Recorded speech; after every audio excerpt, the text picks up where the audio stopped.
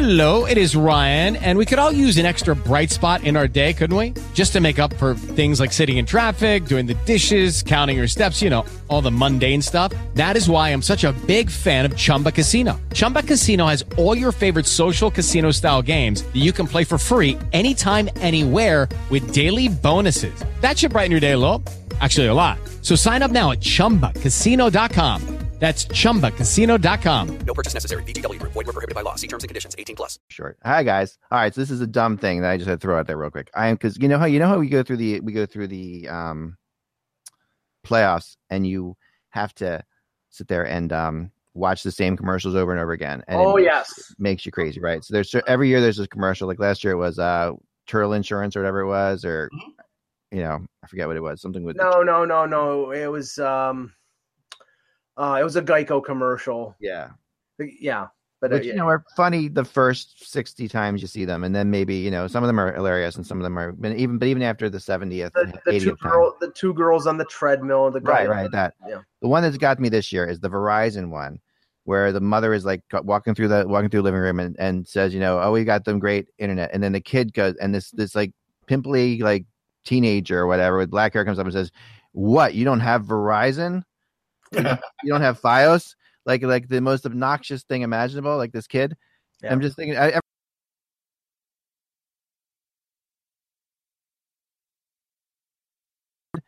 just thinking, every time I see it, I want to say, "You pay for the friggin' internet, jerk." Right. You know, like it's just like, wait, you don't have FiOS? What's wrong with you? You're an idiot. You know, it's like that kind of talking to his kid, like, and that's like, to me, like, what are we telling our children? Like, if one of my kids talked to me like that. Yeah, I wish we had the alternate version of this commercial where the mother just winds up and smacks him right across the face. I mean, I grew up the son of a Air Force lieutenant colonel, right? Like, if I ever spoke to my parents that way, yeah. I mean, I would be thrown against the garage door, and I was never. And he never used it in the classroom, but at the point that he taught was from the 50s to the early 90s. There was corporal punishment, and it was acceptable. And he had a paddle on the wall of his classroom that said, burned in it, Board of Education. That's great. No, I'm just astonished. And then you think about, like, this is the way. And, you know, I have a daughter, and I'm around kids a lot.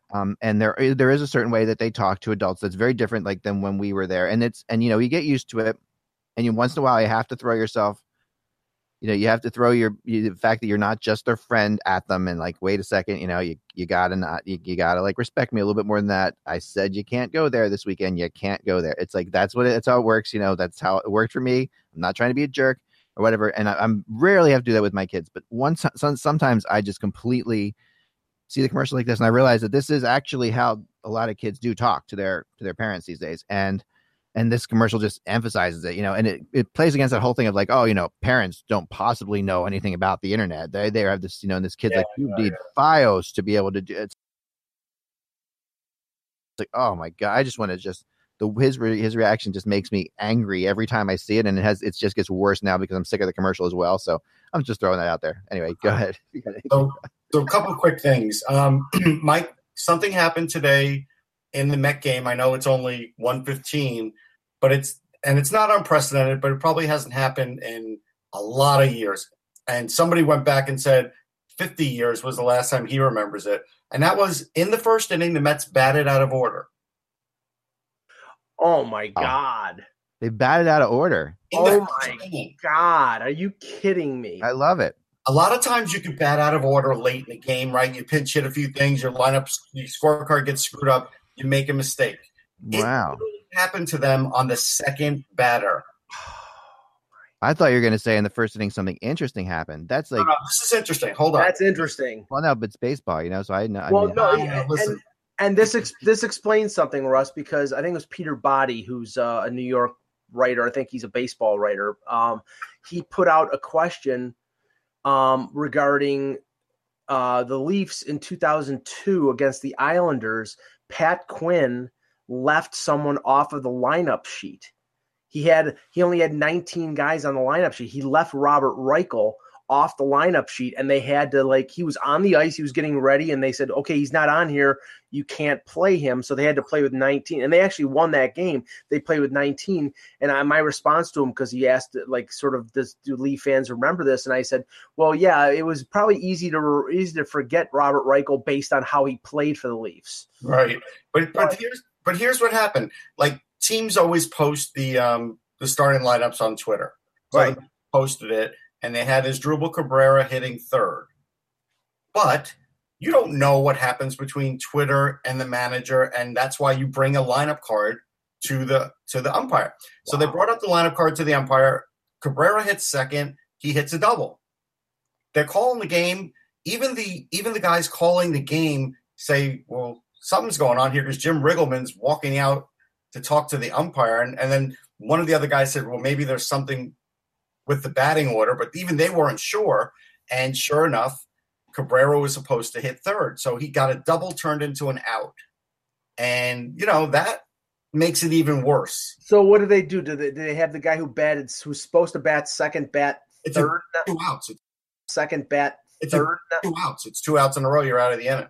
Oh, my goodness. Wow. I mean, you got a rookie manager there, so. Yeah, and so that erased Wilmer Flores, and so it's a brutal move that a rookie manager is going to get killed for. Now, as far as the Matt Harvey trade, and the only thing I could say is for the Dark Knight stuff, yeah, it was fun, but I always knew Harvey had an attitude, and I also knew that he never learned how to actually be a pitcher. He was a thrower, and when he came back from this rib injury in spring training, I remember tweeting to a buddy of mine, messaging him, hey, Matt Harvey's out of shape here. Look at him. He doesn't look right. And he had just had a rib injury operation where they took out that rib, whatever that's called. Well, that's the thoracic outlet. And that's the thing that Stamkos had, right? That's what Stamkos had. And his velocity was down. And people poo-pooed me, oh, Russ, you're looking too much into it, yada, yada, yada. Well, now we're down the road here, and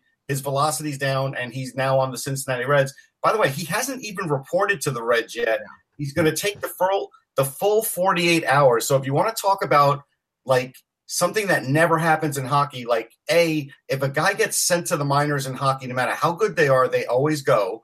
And B, if a guy gets traded, other than Shipachyov, I can't remember a guy who really, didn't go down, by the way. Well, I was going to ask that to bring it back to hockey. I was trying to think of somebody who was as much of a pain in the ass as Harvey has been to the Mets, being traded just for basically to get him off the team. And Avery wasn't traded to Dallas. He signed as a free agent there, right? Yes. Okay. So they traded him back to the Rangers because he was a pain in the ass. They couldn't deal with him. Okay. But at the end of the day, Shipachyov's the only one who I could think of.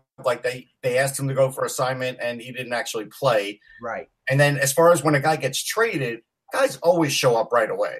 And actually he's playing against his old team, so you think that he would actually go there and really volunteer to do anything. And no, he's going to miss the series so he could show up at his own time. And I'm telling you, Russ, between the sports, I'll bet you anything he doesn't show up. I'll bet you anything he says, I don't want to play for the Reds.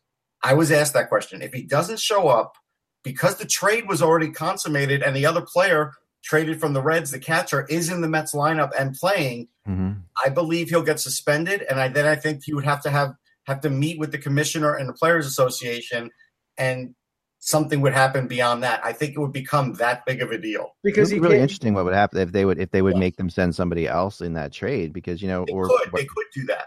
Yeah, because I mean, basically, if Harvey was 3 days away from being a free agent, right? And so if the Mets traded him, the Mets legitimately needed a catcher, so you can't say that they did this just to screw Harvey. But Harvey probably wanted to be a free agent to choose the best scenario for him to, Cincinnati is a bandbox of a ballpark. You hit home runs if you breathe there. It's not conducive to a guy trying to get back on track of his career. Nope. So I mean, I'll bet you there's a chance that he said he bucks the trend and says, I'm not going there. Yeah, I think that'll be a big deal though if he does, and we'll see. I mean, look, in the old days, as an example, Bobby Clark traded his son-in-law Peter. What was his last name? White? Peter White. Peter White to Utah. Yeah. So when you do want to get it even with a player, I do believe the Mets did get a catcher, but also did get even with Harvey. I think to a ballpark that's bad for pitching. Yeah. I think Phil Esposito did the same thing. Remember, Alexander Salivanoff was his son-in-law. Yeah. So Well, all right. that's pretty crazy. All right. Well, I like the batting out of order thing. That was fun. Do it every day.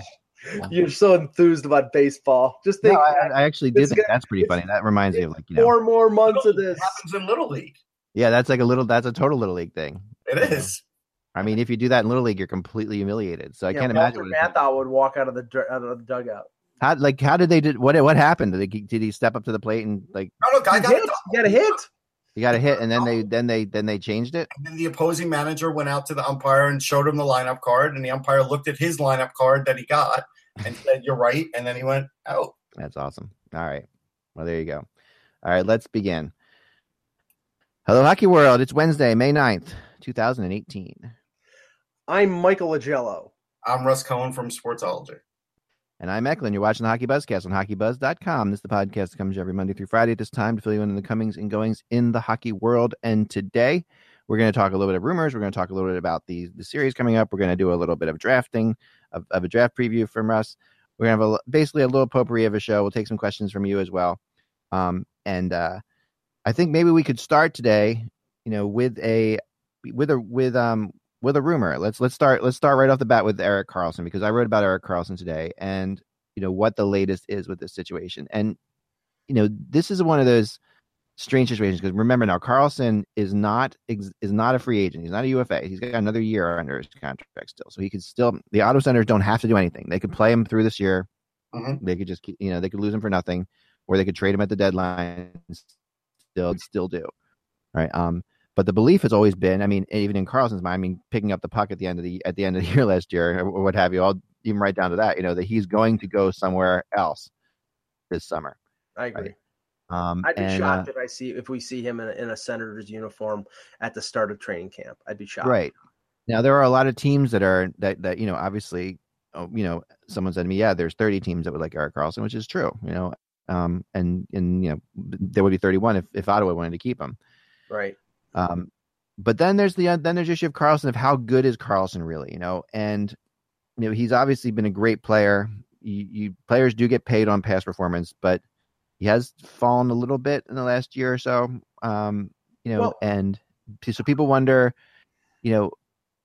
what he's asking for is, to be the highest paid defenseman, and he's among the top 5 defensemen in the league right now. So sure, he should be, but for how long is he going to be among the top 5 defensemen in the league? So the things that are going to mitigate his value this summer if the Senators are looking to hit like a grand slam home run, they're sadly mistaken for a couple reasons. Yeah. One, he didn't have a great year. Now you could say that's all the distraction of what was going on in Melnick and the bad team and that. But he was coming off that ankle surgery where they shaved part of the bone off, right. And he's had the Achilles problem. He's the expectation is that now if he's a pure rental, it's a 1-year thing. Then teams will pay probably above and beyond the usual rental price. But if it's like a team looking to lock him up long term, then the question of having 1 year left in the contract and the injury question mark and him being 28. I think will mitigate his value. So, if Ottawa wants to get the max, I don't think they're going to get the max for Erik Karlsson. If they want to get a good deal and a team is worthy and willing to take that risk on him, because there is risk there, then I think a deal will be done, and I think that will be the case. Now, good question. Yeah, that is a good. I still think there's a chance for the deal. I do. I do believe they'll make him that offer. Mm-hmm. And they'll do it over the summer before they have a chance to trade him. I have a feeling in the next couple of weeks we're going to hear an offer. Right. Now they can officially make an offer at any point, right? At this point, they're already within the bounds, correct? I always forget how that works, but I think it's because his contract ends. Can they not make an offer until July 1st? Is that true? I'm sorry. Say again. They cannot contractually. They cannot make an official offer. They cannot approach his agent supposedly until July July 1st. Until like a year before he would become a free agent. So right. That would be exactly a year. But yeah.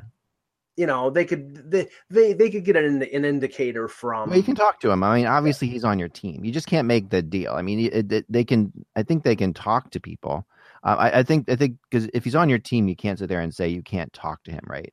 I mean, they can talk to him and see where he's at. They just can't put paper to pen. Pen to paper, I guess is a better way to do it. But Russ brought this up near the end of the season. Carlson could very simply say to everybody through his agent, okay, you can trade for me. I don't have no trade. I don't think he has no trade protection. I'm not 100% sure, but I'm not signing with anyone. Right. I'm going to be a free agent. I'm going to go free agent. So right then and there, he screws Ottawa because Ottawa cannot shop him as, okay, here's a guy that you can sign. It's like, and another team can work on him, and that might just be lip service. But if he comes out and says that, then a team is not going to offer top dollar for him because the promise of being able to extend him for 8 years is one of the reasons that you try to trade for him now. Right? Is he worth what you're going to? Is he worth? I mean, how much would many people say? Okay, he's $10 million a year player. Okay, so. 8 years, $80 million. That just seems like what's going to happen, and yet it seems at the same time it seems like there's going to be like 4 years of that are going to be ridiculous, that are going to be terrible. Like it feels like okay, he's got 2 years maybe at the highest level, 3 or 4 years where he's a top 50 defenseman, and then who knows, right? So here's the thing, I think because of the offensive ability. And even though speed is a part of it with him, it's not everything. Like, remember Sergei Gonchar? He could still play the power play at the end, and he wasn't even playing 5-on-5, and he was still pretty effective. Yeah. A guy like even Dale Howardchuk, when he was sort of at the end, could still be on the power play and be effective. I think Carlson can do that even in his last couple of years. So I'm not that concerned about the injury toll. Like, I think if Forsberg was able to squeeze out extra years with the Flyers – there's no question to me that Carlson can squeeze out years here. It's just a question of if you base your value on Carlson of the last 3 or 4 years, you're probably not getting that out of him over the next 4 or 5 years, just simply because he's getting older and he may lose a step. He'll still be, he's still a top pairing defenseman. He just may not be Norris Trophy caliber. I mean, it could take a year for him to bounce back from the injury. Maybe that was his year, Mike. I mean, maybe this was the year to bounce. Right, exactly. But he had 62 points, so like, still had a great year, right? But at the same time, the other thing I was say, like when you talk about Gonchar and you talk about Howardchuk, you're talking about an era where they were so superior skaters to everyone else, right? And now in this era, like every defenseman coming in from juniors is almost as good a skater as Carlson. I mean, he's maybe not as great, but they're closer. They're closer than it was back then with Gonchar, who was playing, where he was such a great skater. Howardchuk, such a great skater. I mean, you look at the defenseman coming in now, like, Provorov or, anybody like that. I mean, their skating ability is close to that of Carlson. And so it's not like, you would think that when Carlson gets older, that's going to fade and then not going to be as valuable. Yeah. And it's just going to increasingly. But there's more to Carlson than just his speed. I mean, but that's that. I know. He's got incredible playmaking ability and on ice vision. The thing is though, is that this year, because he's coming off the injury, I mean, there was always criticism of him being sort of a defensive liability because he was out there so much and he's not exactly. His defense is controlling the puck and rushing the puck into the offensive zone. He's not a prototypical defenseman where it's not easy to walk around him. Sometimes it is.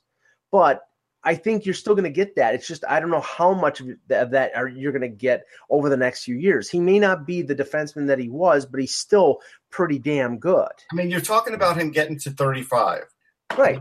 And even with an injury, I still think he'll be as effective or more at 35 than what we're seeing out of Zdeno Chara now, as an example. No, I think that's true, and again, and I think that's mainly because of the skating ability. Like I think and I think that the playmaking you're right, is there, but I think it's mainly the skating ability. Now, when we think about where he could possibly go if he doesn't go to Ottawa, and I do think that Ottawa is still a really good chance, for a couple of reasons. One, I think he really wants to play in Ottawa, because his wife, he likes it in Ottawa. Also, because I think he's more valuable to Ottawa than he is anybody else. I really do. I think that. At the end of the day, that's the team he is most valuable to, because Ottawa is a team that doesn't have a whole lot else going on right now. I think those points are valid, Eck, but I think, again, they're mitigated by the fact that I don't think he wants to play for Eugene Melnyk, and I don't think Eugene Melnyk wants to keep him. Because that's the bigger one, perhaps. I think. Right. I think he's. I don't think he cares about playing for Eugene Melnyk so much as Eugene Melnyk doesn't want to keep him. I think that's probably more. He doesn't want to spend. Yeah. Eugene Melnyk does not want to spend $80 million US for 8 years on Erik Karlsson when there are question marks, and when he doesn't. He's probably going through the Senators are probably going through a 2 or 3 year rebuild. They're probably going to trade. A guy like Hoffman or somebody else. They've already traded Broussard. They've already traded Phaneuf.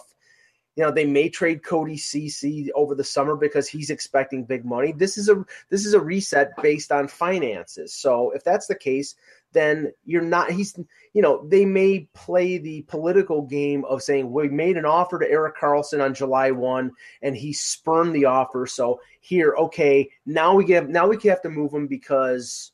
We have to get assets for him. Right. But I don't think I think it's going to be one of those cosmetic offers that they really don't mean it. They really don't want him to accept it. Yeah, and they have to make the offer. You're right. I mean, they're going to just get killed if they don't. By their fan base and by their season ticket holders. They've got to make that offer, and in a way, it's part of the breakup. Like it's part of the breakup of this situation, right? So they have to do that. Now, as to where he would go. We talk about all the teams that are available, and I've been doing a lot of research, talking to different people, and there's a lot of teams looking for defensemen. And like every team, and he's like we said, he's great. He does change your salary structure a lot. He changes things there in a big way. So there are teams out there that are going to have a really difficult time to do it. Like for say the Maple Leafs. We'll start there. That about 5 or 6 months ago. I was told that there was just no way that the Leafs and Ottawa would get together on a trade for Erik Karlsson. That just wasn't going to happen for a couple of reasons. One, neither team wanted to give the other team assets in their own division. Like basically, it wasn't just a matter of Ottawa didn't want to see Karlsson on the Leafs. The Leafs didn't want to see like Kapanen or whatever is going to take on Ottawa. Really, when I talked to people yesterday and the last couple of days, it really feels like Toronto, if they're going to take one of these. If they're going to take a big shot, which I'm not sure that they're going to do, but if they're going to go for a big gun, they're really more focused on Tavares, and not that they're going to get Tavares or not that they're going to get Karlsson, but I think that Tavares is obviously a player that they can sign, and then they can control what they trade away and where they trade away to make the space. That seems like the biggest thing there, but it is possible now that I've heard that Ottawa's said to them, listen. And they've said to Montreal as well, we'll talk, even though you're in the division. So right. They'll talk, but you think the price for Ottawa, for Toronto and Montreal will be the same as Vegas? Not a chance in hell. They'll make the teams in their division pay more through the nose to get them because they can. Because I think it'll be the same everywhere, but I don't think so. I think it'll be high everywhere is what I think. I mean, I think it's going to be high. I don't think it's going to be like, they're willing to take less for him to go to Vegas. I mean, they're not going to do that. But this is one point that's been, pretty much confirmed since the deadline. The Leafs, Lou Lamoriello was looking for a second first-round pick in a deal.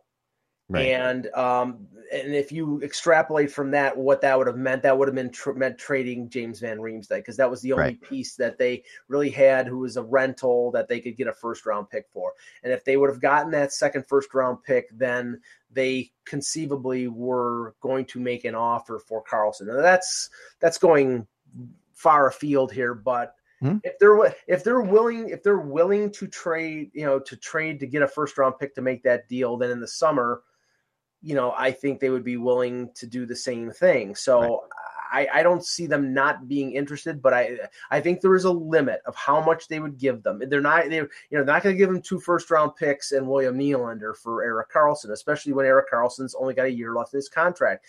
That's why I think the value is mitigated because he's only got 1 year. And if he does come out and say, I'm not signing with anybody, then a prospect and a first-round pick might be all they get for him. Yeah, might be. I do have breaking news. Yeah.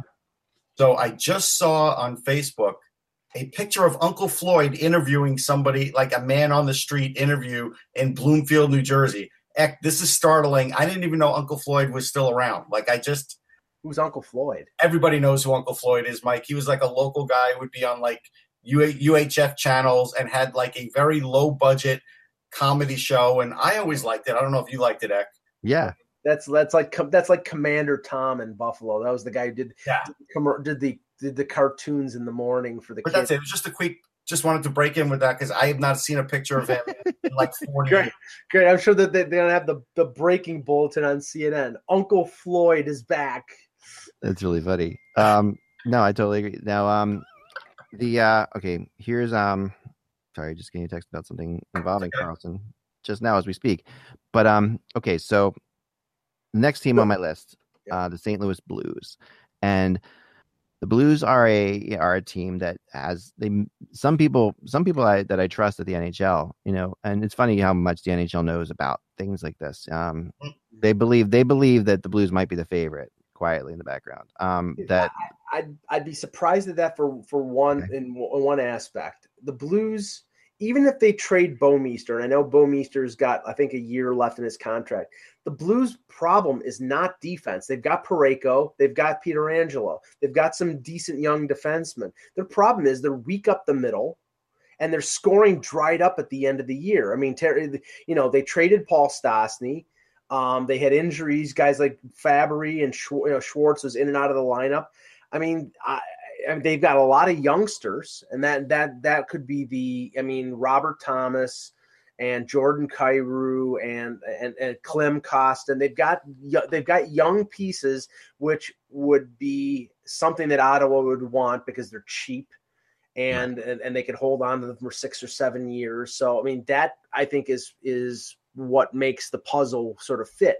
But I don't think that St. Louis is going to go all out to get Karlsson, because I don't think that's the main area of. I think there's a better chance of them going all out for Tavares because that's a bigger need for them than defense. Mike, here's something that's counterintuitive, but plays into X's argument. St. Louis is ranked 29th in special teams this year, only 15% on the power play. Okay. Yeah. Which is legit awful for them. And he could run. He definitely could run the power. Run a power play. And their defense this year took Parayko is obviously, phenomenal, but the rest of their defensemen, everyone took. Pietrangelo was early on. I don't know if he got hurt, but Pietrangelo in the first 2 months was a Norris Trophy candidate. He was, but then, by the end of the year, that Blues team was desperate for defensive help. They really were. They were completely, and as they were coming down the stretch, when you watch those games, and they could not keep the puck out of the net. We can blame the goaltender all you want to. I was going to say, come on. Let's share some blame here. Jake Allen was a sieve. No, that's true. But at the same time, I think you also have to look at the defense on that situation. You do. It's not all him. I would say it's 55% him, but it's not all him. Yeah. And the defense has the Blues, they do want to, they could actually move a pretty good defenseman or, back to Ottawa in this deal too, which is good. Who might just need a new start. Maybe we're talking about, Bouwmeester or Pietrangelo or somebody like along those lines. If they wanted to, if this deal was made, you'd have to assume that they would be able to talk to Karlsson. And I think this is something you can safely assume in general, that people will be able to talk to Karlsson about a deal, so they'll know when they make the trade that they can extend him. I think that's something that you'll know ahead of time for the most part. So the Blues are now the next team is an interesting one, and that is the Chicago Blackhawks. Now, the Blackhawks are, we sit there and say, okay, they've obviously, they have salary cap issues for sure. They're going to be right up against it. What are they going to do? How are they going to make this move? But they also have a severe desire, I was told, to make some kind of major trade, and whether that means, moving, dunking Keith out there, moving Seabrook out of there. Both don't have a whole ton of value now, but both could be moved to it in the right situation.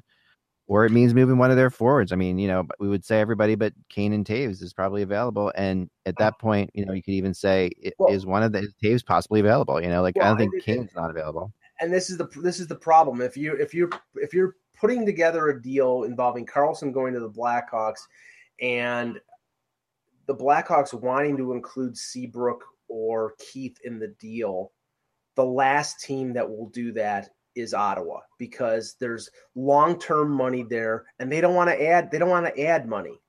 That's the whole reason that they may trade Karlsson, is because they don't want to sign him for $80 million. But don't eliminate the fact that there could be a third team involved. Yeah, right. Well, and that was what I was going to say. But the problem is that then you're putting Ottawa in the place of being the middleman and probably having to shave salary to make the Seabrook deal or the Seabrook contract or the Keith contract palatable. And that's the thing, is that they don't want to retain money either. Mm-hmm. They retained a little money on Phaneuf because Phaneuf was making $7 million a year, and they had to make that deal palatable to LA to make the thing work. But you're talking about Seabrook making almost $7 million. You're talking about Keith making 5.5, but for a long time.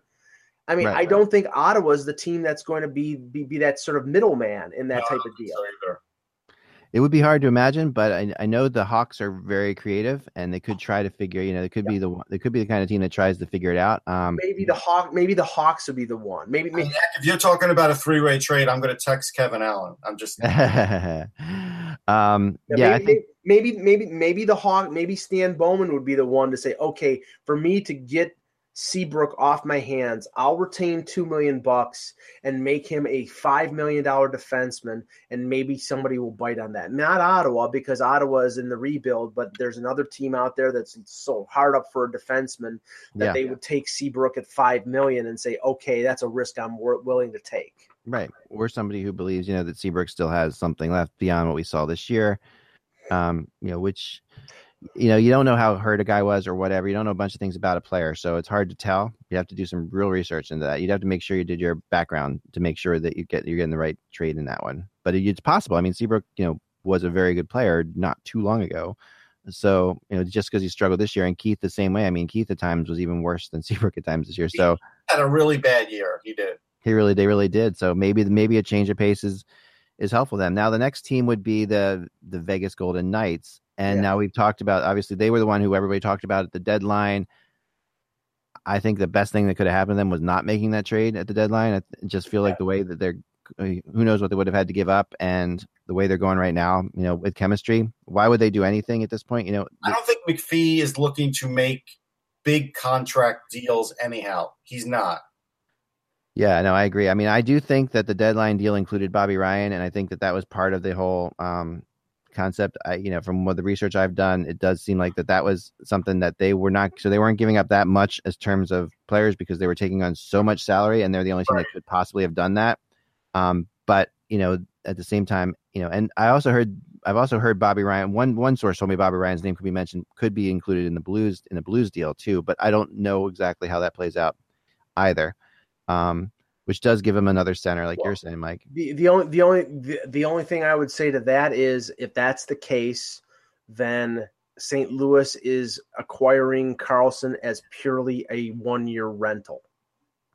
Because Ryan's contract, I think he's got 4 years left. It's over $7 million. Yeah. And if you're, unless you're just saying we're walking away from Bouwmeester and we give him Bouwmeester's money, but he's gonna expect more than $6 million. You're talking about Karlsson making $8, $9, $9.5, $10 million. Yeah. So yeah. Here's I think you're onto something with that, Mike, for sure. The thing about it with Karlsson in Vegas, Brandstrom's having a really good year. Brandstrom might just be elevated next year, and you don't have to spend this kind of money. Right. Oh yeah, no, I mean they've got so many guys having good years. It's and such a good chemistry. Now, obviously, Erik Karlsson is a great person, great player. And I mean, he's not going to mess up your chemistry at all. He's going to come in there and he's going to do what he does, and he'll help them. I mean, and he could make Vegas extremely dangerous. I mean, they're already extremely dangerous, but in addition to Erik Karlsson, could make them, and this is why they obviously tried to get it done at the deadline. But moving to Montreal, the next team. Now, Montreal is the one team. The one thing with Montreal, there's a couple things with Montreal. One, again, when you have to always take the taxes into consideration in Montreal with extended contracts, and whether or not Karlsson, that extra money matters to Karlsson. It probably does. I mean, it's like 20% of his contract goes away when he goes to Montreal. So that's why you don't see many Montreal Canadiens with them signing these $10 million players or whatever. It's a tough spot for them to be in. And the Montreal Canadiens, the Molsons have said to them to management, do whatever you have to do this summer to change things around without a rebuild. That's what I was told. So they don't want to rebuild. They're going to do whatever they can do without a rebuild.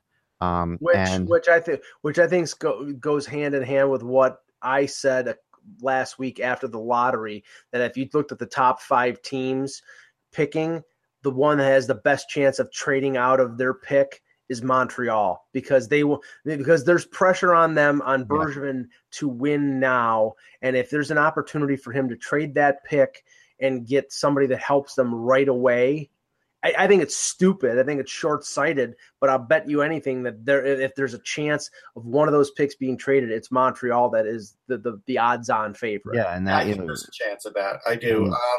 But here's the thing, Eck. You could take the label off Bud Light, put some other label on it, it's still Bud Light.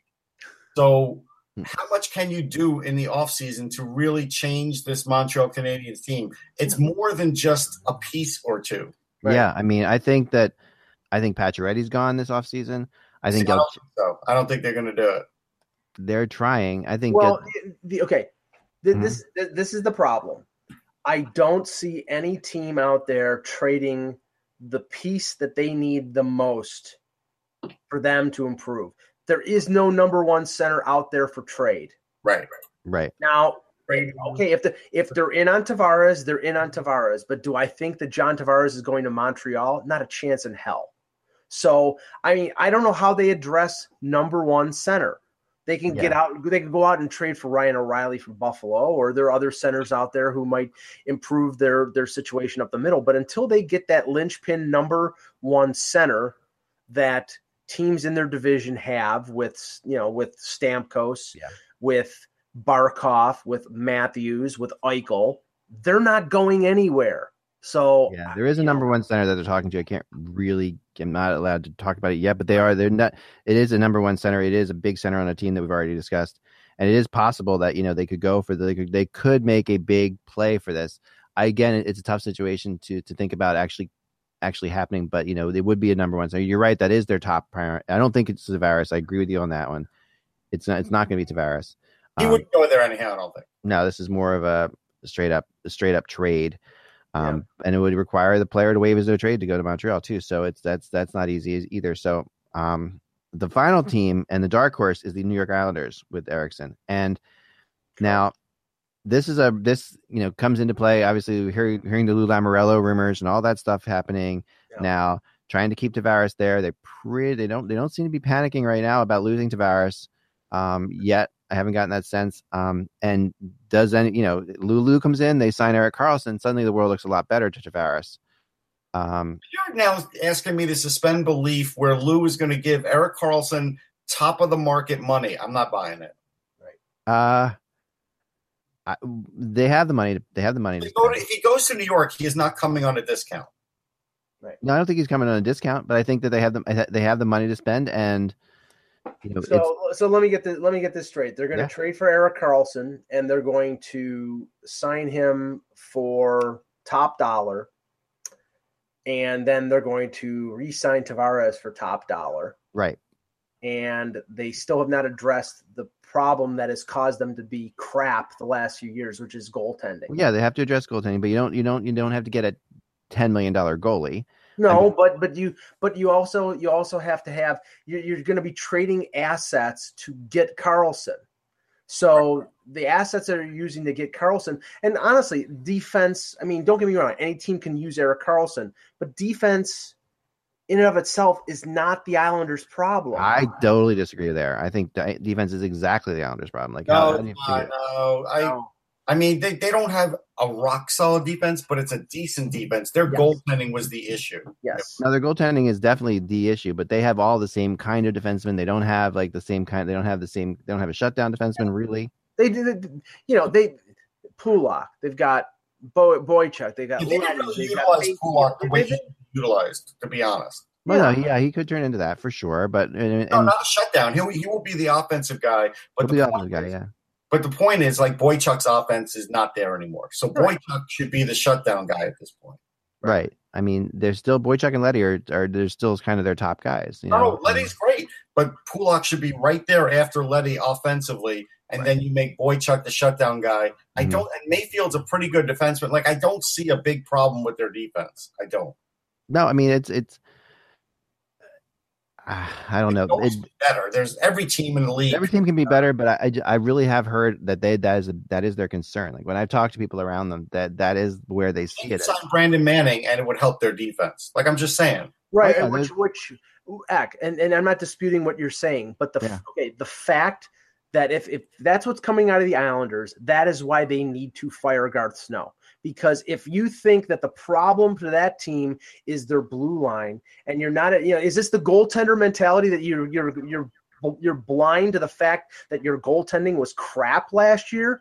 I mean, that's what cost you a playoff spot. Is that Halak and Greiss were not even? They were the worst tandem in the NHL. They were the worst.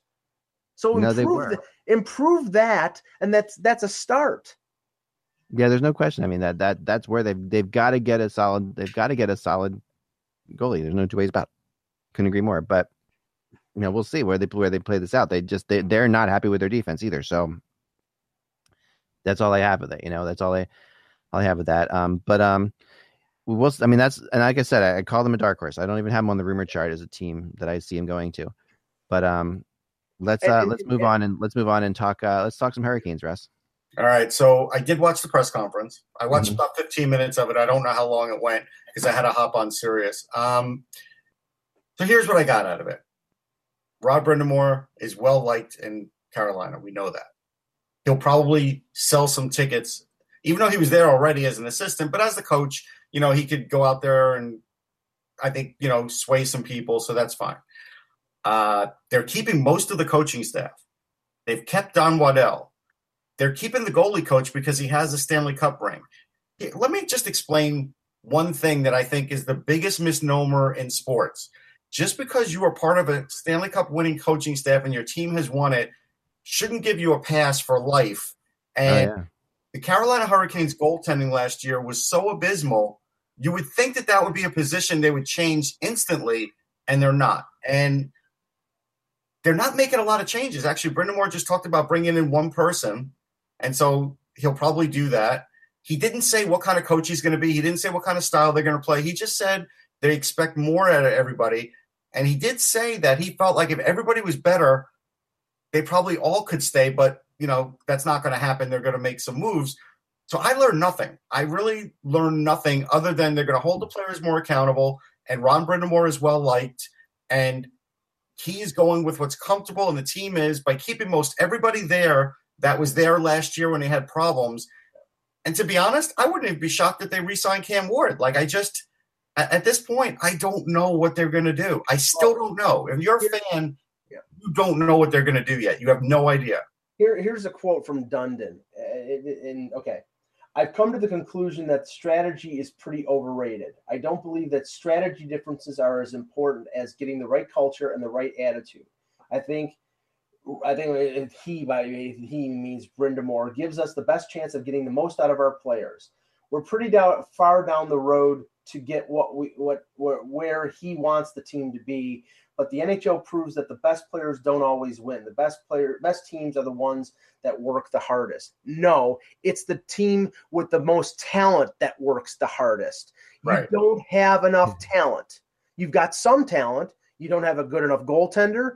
You're overloaded on defense, and you can't score. And until you address that, your team is not going to make the postseason. I mean, I was legitimately – Steve Cooley's asked me – he asked me the greatest question, and I have to – and I'm only going to repeat it because I just felt like you can never be prepared for this. He said, the bottom three teams in the Metro were the Islanders, the Rangers, and the Hurricanes. who's in the best shape going forward? And I said, well, I don't think any of them are in good shape for next year to make the playoffs, unless, obviously if the Rangers were to get Tavares, which I didn't bring up, that would change that. But if they don't, I still would take the Rangers because they moved out guys like Rick Nash and turned things over, and they're ahead of the other teams in that direction. Carolina hasn't done that yet. So I feel like Carolina, even though they are close, they still are far enough away that they're not a playoff team. Right. And making changes. And one of them is you either have to get a goalie to push Darling or you have to push Darling as your backup. And to me, it doesn't seem like it's going to go start off that way at least. And this, if you could pick the draft that it was the worst draft for them to pick in the top 5, this is the worst draft. Not to say that the draft is bad and the top 5 is bad, but the strengths of the Canes right now are blue line and wing. And the top 5 products in this draft are wing and defense. Right. So I don't know if that means they trade that pick, which I don't think they should. I mean, because Svechnikov or Brady Tkachuk or Zadina will be good players, but they're going to have to make a decision to trade either a defenseman or a winger to get stronger up the middle. And if they can't get stronger up the middle, they're spinning their wheels. And they also, as Russ said, they have to get a goaltender too. So, good luck, Don. Yeah, you're right. No, I mean, it's interesting. This is a big deal. Like and I'm very open. Like I'm trying to keep an open mind here, but we're a couple of months down the road in this new ownership. And I think they've addressed the problem of bringing in more fans by hiring Brind'Amour. I don't know if they've addressed the goaltending problem or the coaching problem of last year by almost keeping everybody else the same. I don't think they had totally fully addressed the GM problem. I think they fixed it, right? But I don't think they fixed it long term. They only asked what Brind'Amour's contract was, and it's 3 years. He wouldn't give the terms. How long is Waddell's contract for? Yeah, I don't know. We don't know. So, there's or a lot. Is he just still going off the contract he had before? Like he was president, and he could be. And so, there's all these questions. And do you still? Here's another question. Okay, this one is a real good debatable one that you could go either way. But something that came out in the press conference, and Don Waddell was the one who said it, was he's on the phone a lot with Tom Dundon because Dundon still lives in Dallas, but he's in Carolina every week. Right. Is that enough if you want to be that hands-on owner that he's talking about that wants to handle all that he wants to handle? That's right. Don't you think that that's another thing? No, I do think I think that's a very big other thing. I completely agree with you. It's a huge. I get that he could jet back and forth, but I'm just saying, a lot of owners do that, but it's just, I don't know. It's a tough one. I mean, it's a tough spot to be in, and if you're not going to be there all the time, you're really depending on heavily. Now Waddell can handle it, but and Dudley's in there too, so you have to. Yeah, Dudley is like for the Hurricanes fans, he is the hope that he's a saving grace. Yeah, better things will happen. We don't know what Brind'Amour will do as a head coach. We know what Don Waddell did before. We don't know if he's going to just be like a steady influence and not a major influence on trades, and maybe that's going to be Dudley. We don't know how that's going to work. Yeah. We don't know what kind of team they're going to be. They haven't told us they're going to be up-tempo. They haven't told us they're going to be defensive. They haven't told us anything. Here's the other thing about that I'm a huge proponent of this. I never think it works when you have an assistant coach who's been there for such a long time on the same team jump into the head coaching role. It's such a different dynamic, and because the assistant coach is often the good cop in the good cop bad cop scenario. So players get closer to the assistant coaches.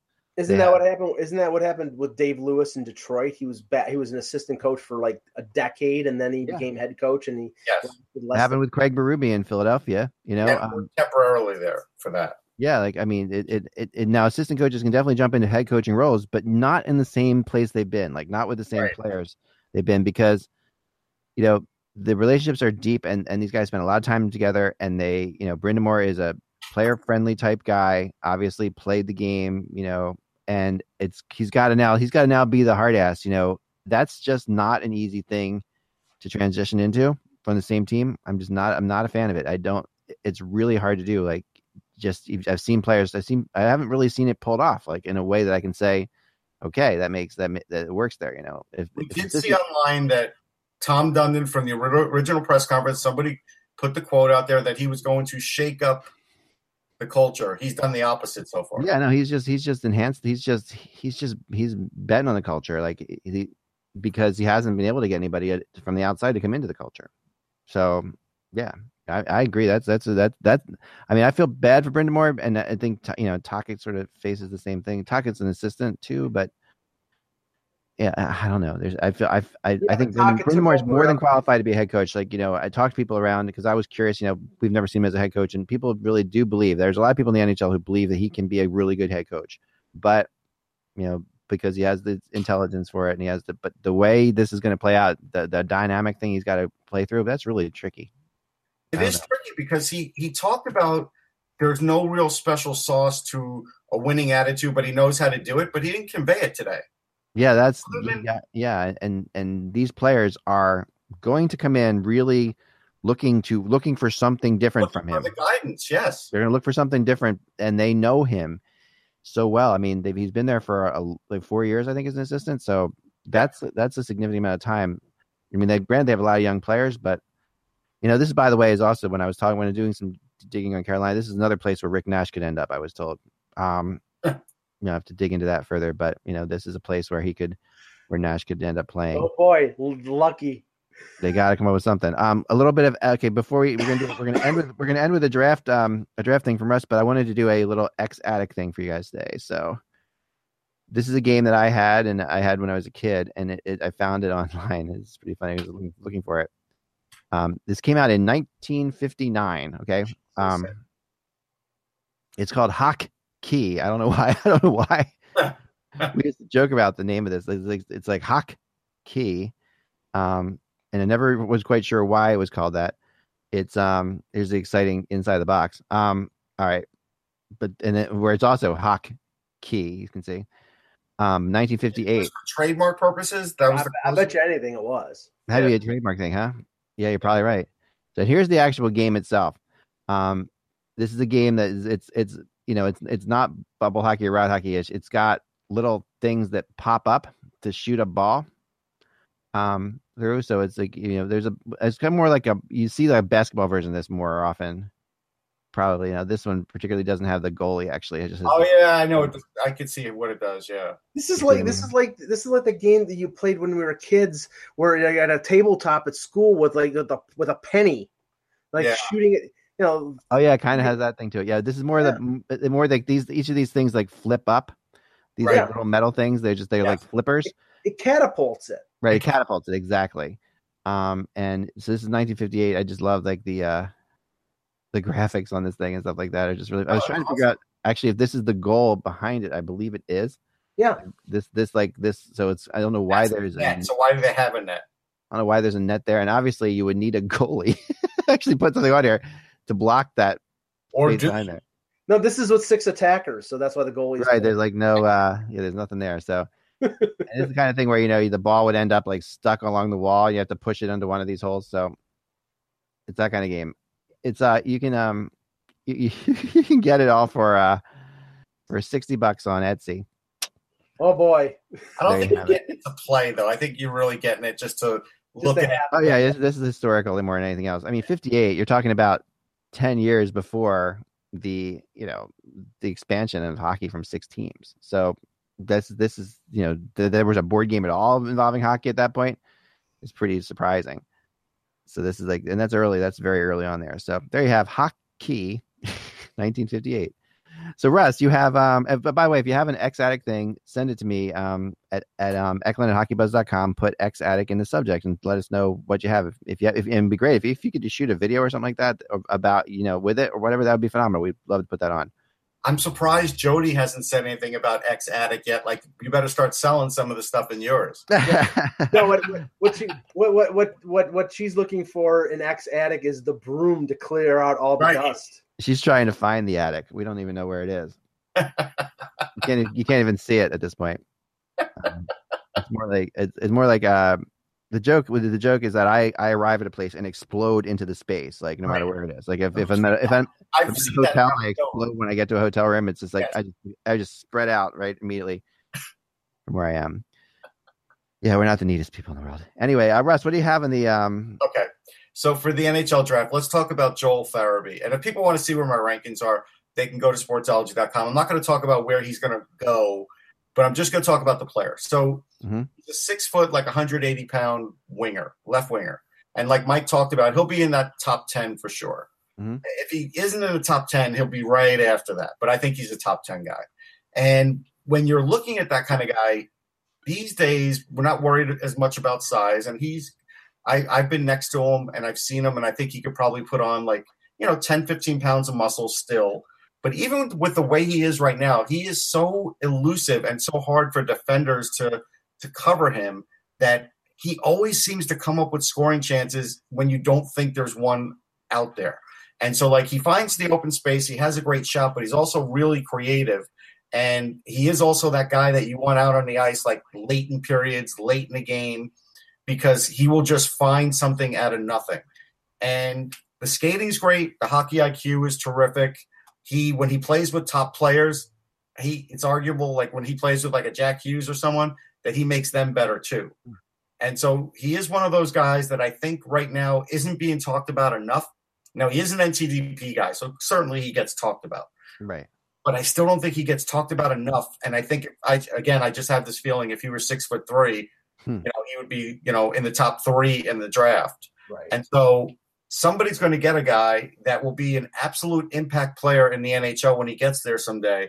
And that's the thing about this guy. And that's why when I always say that, you can never fully pin down a draft, you can't, right? Because some teams will not tell you, but they still will draft out of need. And they may not even tell anybody that, but they may still look at things and say, listen, we're deficient in this. We're going for this.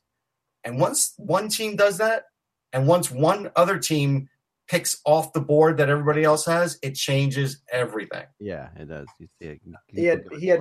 He had 15 goals, 25 assists in 26 games for the USNDT. Yeah, pretty good. Not bad. And the thing is, Russ, it's like you said, 6 foot 164 is his dimensions. Is it 164? Wow, I didn't realize it was that low. That's what HockeyDB has. Now we'll find an update of that at the combine in next month. Because I guess he's probably 170, but we'll probably play, in the middle of his career, 180, 185. But right now, based on that, you're getting sort of the same vibe that Mitch Marner had. He was 5'11", 6 foot, but slight of build, and whether he'll be able to build on that frame and get stronger.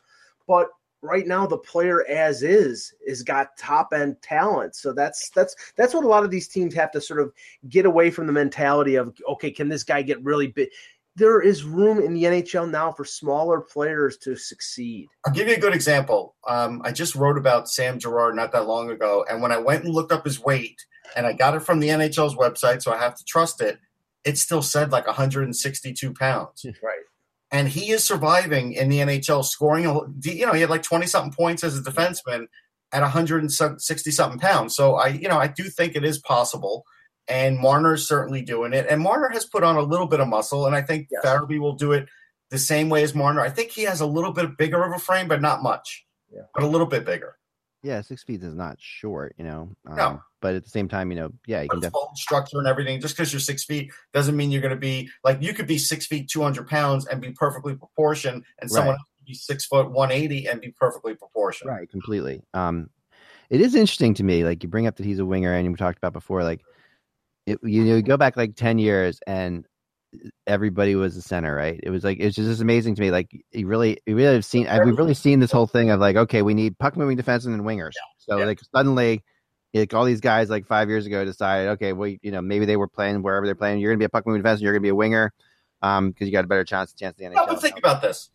How many guys we talk about every year, go into the drafts and they're listed as a center. Yeah. Then we almost never see them at center. The Leafs had 2 of them. Even Scott Lawton, who played center for a little while, then got moved to the wing this year. I mean, most of these guys that are on the list as a center don't ever play center in the NHL. Yeah. Marner played as a right winger when London won the Memorial Cup, he played the center the year after. Right. He played center the year before. Year before, yeah, not the year. Yeah. So but he's never played. I don't think he's played a shift at center in his NHL career, and he's never going to because he can play make on the wing. Well, right? look at the best example of that this year was Claude Giroux. I mean, for crying out loud, Giroux, the center his entire life, you would have expected a big pushback for telling him you're going to play on the wing.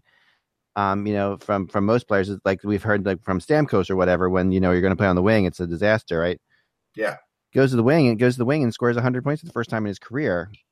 It's crazy. And I talked to somebody about this recently, and they said, they really think that, and this was a funny theory. This is because this is an old school hockey guy, and he said the 2-line pass has made wingers way more effective. The lack of a 2-line pass over the last, and we're looking at a decade of no 2-line pass now. 12 years has made wingers way more effective in scoring, and made centers have to be way more responsible defensively. Mm-hmm. Well, here's the thing, and that's a great point, and I'm going to build on that point.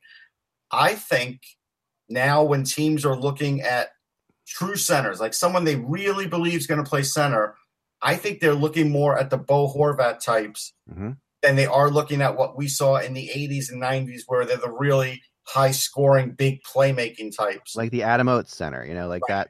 Yeah, the Adam Oates centers, there's very few of those guys now.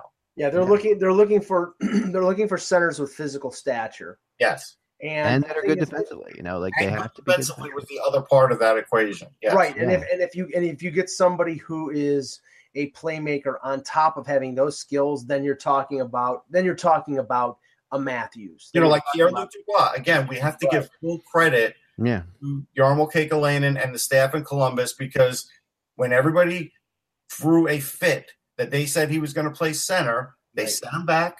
They made him play center. He did well. They brought him up. And with his physical stature and the way he played center this year, he is a center. They were right. Yeah. And Puljujarvi is still in the AHL. Right. Yeah, that's a good point. And I think that, really, guys like Giroux will tell you flat out that the not having defensive responsibility probably has more to do with his points than anything else. Like the fact that he doesn't have to think about it, guys. The centers really have a ton to pick up, especially with puck moving defensemen the way they are now. Centers are picking up so many players. Point guards of the team, and we don't really look at it that way in hockey, but they really are. And I used to play point guard, and really it's a difficult position because even though I had a really good shot, I ended up playing point guard because I had a defensive mind. And when you're in the NHL, you have to have a defensive mind at center. You can't be a completely offensive center in this league. It doesn't work. Yeah, because you're picking. Not only are you having to worry about other puck moving defensemen and picking up your spot in the slot back when you're covering on the defense end, you're also having to drop back a lot when the defenseman flies past you on your team. So there's a lot of times when the centers are constantly in the mode of picking up for a defenseman who's come in. So. Yeah, center has changed a ton, and I don't know if it's the 2-line pass or what it is exactly. I thought that was kind of an interesting thing, but I think it's a combination of 2-line pass and the fact that defensemen now we have like 60% of them are puck moving defensemen now. It's kind of it just feels like it's higher than that. I mean, really, when we're talking about a defensive defenseman now, we're not talking about like Jeff Bukaboom or Chris Terrian. Yeah, like a Luke Richardson. It's not around anymore. We're not talking about those guys anymore. We're talking about guys that can skate really well. Yeah. Still have a really good first pass, can still pass very well, but also can defend. And they don't even have to be fully physical anymore. And that's why, like, big defensemen who may be slowing down, who have had injuries like a Shea Weber, I still think Shea Weber is a great defenseman, but Chara and him, they're sort of an anachronism now. It's just they may not be able to keep up with the speed of the league and with their big, at least with Weber, his big contract. That's an albatross around Montreal's neck. Like really, in a perfect world, like Ryan McDonough, when his offense goes a little bit, because he's not a great offensive player, can be a perfect shutdown defenseman in this league. This would be the perfect opportunity this summer for Montreal to move Shea Weber while he still has value to a team that is desperate for defensive help. But based on the mentality of that organization and where we think they're going, there's not a chance in hell they're doing it. So I think they're shooting themselves in the foot. It's not that, Mike, too. They do charge a lot for tickets. They do need a certain amount of names. I get that, Russ. But the thing is, when you have a guy who's got the length of his contract, the amount that he's being paid, and the fact that he may be declining, and you will not be able to get rid of him in a couple years, and you really need to rebuild, even though you're basically saying that you're not going to.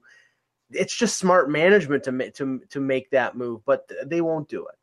Well, here's the thing. I mean, he only played 26 games, but he had 16 points. Yeah. If you average that out, he still had a Shea Weber year. I'm still saying he's a good defenseman, but okay, what is he? 33? He's got 32 or 33. He's got 2 or 3 at most good years left, and this is when you need to move him if you're going to move him. Otherwise, you're going to get stuck with him. Actually, in August, he'll be 33. You know what? I'm not ready to move Shea Weber. I think they could still in a 2-year window. Listen, I mean, you can't move everybody, Mike. I mean, your argument is always you got to move them for assets. And then I just got off the radio, and we just talked about it yesterday. When they moved Ian Cole for assets, the Penguins hurt themselves. Well, I mean, in that instance, yes. I'm not in favor of moving players for assets when you're in the position that Pittsburgh is of winning another Stanley Cup. I'm talking about a team that has legitimately little chance of winning a Stanley Cup in the next 2 or 3 years. That is when you move players for assets. It's where you are at the time. But maybe Weber want to move, and that's another thing too. Yeah. Yeah, last thing I'll say, and we'll get out of here. The thing about Weber is the fact that he is also a great quarterback of the entire team back there. So he's guiding young defensemen around and showing them what he's always pointing, he's always talking. Like you'll see when a team comes in and he's one of the 2 defensemen that are skating backwards. He's his hands are up, he's yelling stuff. And that's really important to a team like Montreal that doesn't have a lot of experience back there. So he was a great help to Sergachev. Oh, wait a second. Sorry, they traded Sergachev. Oh, man. That was just evil. We got right to the end without a Montreal Canadiens thing. Cut. Anyway, remember, without the buzz, folks, it is just hockey. Tomorrow we will be talking about Game 7. But it was fun talking rumors today. Thanks so much for watching. And we will have Kevin Allen tomorrow. Oh, great. We'll have Kevin Allen ahead of Game 7 tomorrow. That's going to be so much fun, and we just can't wait. So we'll talk to you then. Remember, without the buzz, it's just hockey. Talk to you soon. Judy was boring. Hello. Then Judy discovered ChumbaCasino.com. It's my little escape. Now Judy's the life of the party. Oh, baby, mama's bringing home the bacon. Whoa, take it easy, Judy. The Chumba life is for everybody. So go to ChumbaCasino.com and play over 100 casino-style games. Join today and play for free for your chance to redeem some serious prizes. ChumbaCasino.com. No purchase necessary. Void where prohibited by law. 18+ terms and conditions apply. See website for details.